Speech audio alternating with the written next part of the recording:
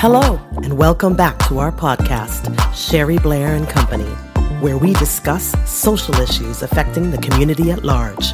And now our host, Sherry Blair.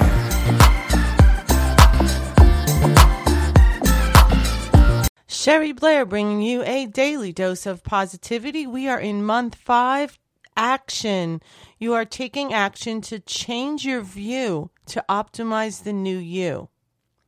As you begin changing your thinking, start immediately to change your behavior. Begin to act the part of the person you'd like to become. Take action on your behavior. Too many people want to feel, then take action. This never works, says John Maxwell. Let's dive a little deeper into that. Self-defeating behaviors come from irrational beliefs connected to distorted thinking. Along with that comes unhealthy negative emotion. When you change your mind toward clear, rational, positive thinking, you automatically are steering yourself toward positive behavior and healthy emotional mastery.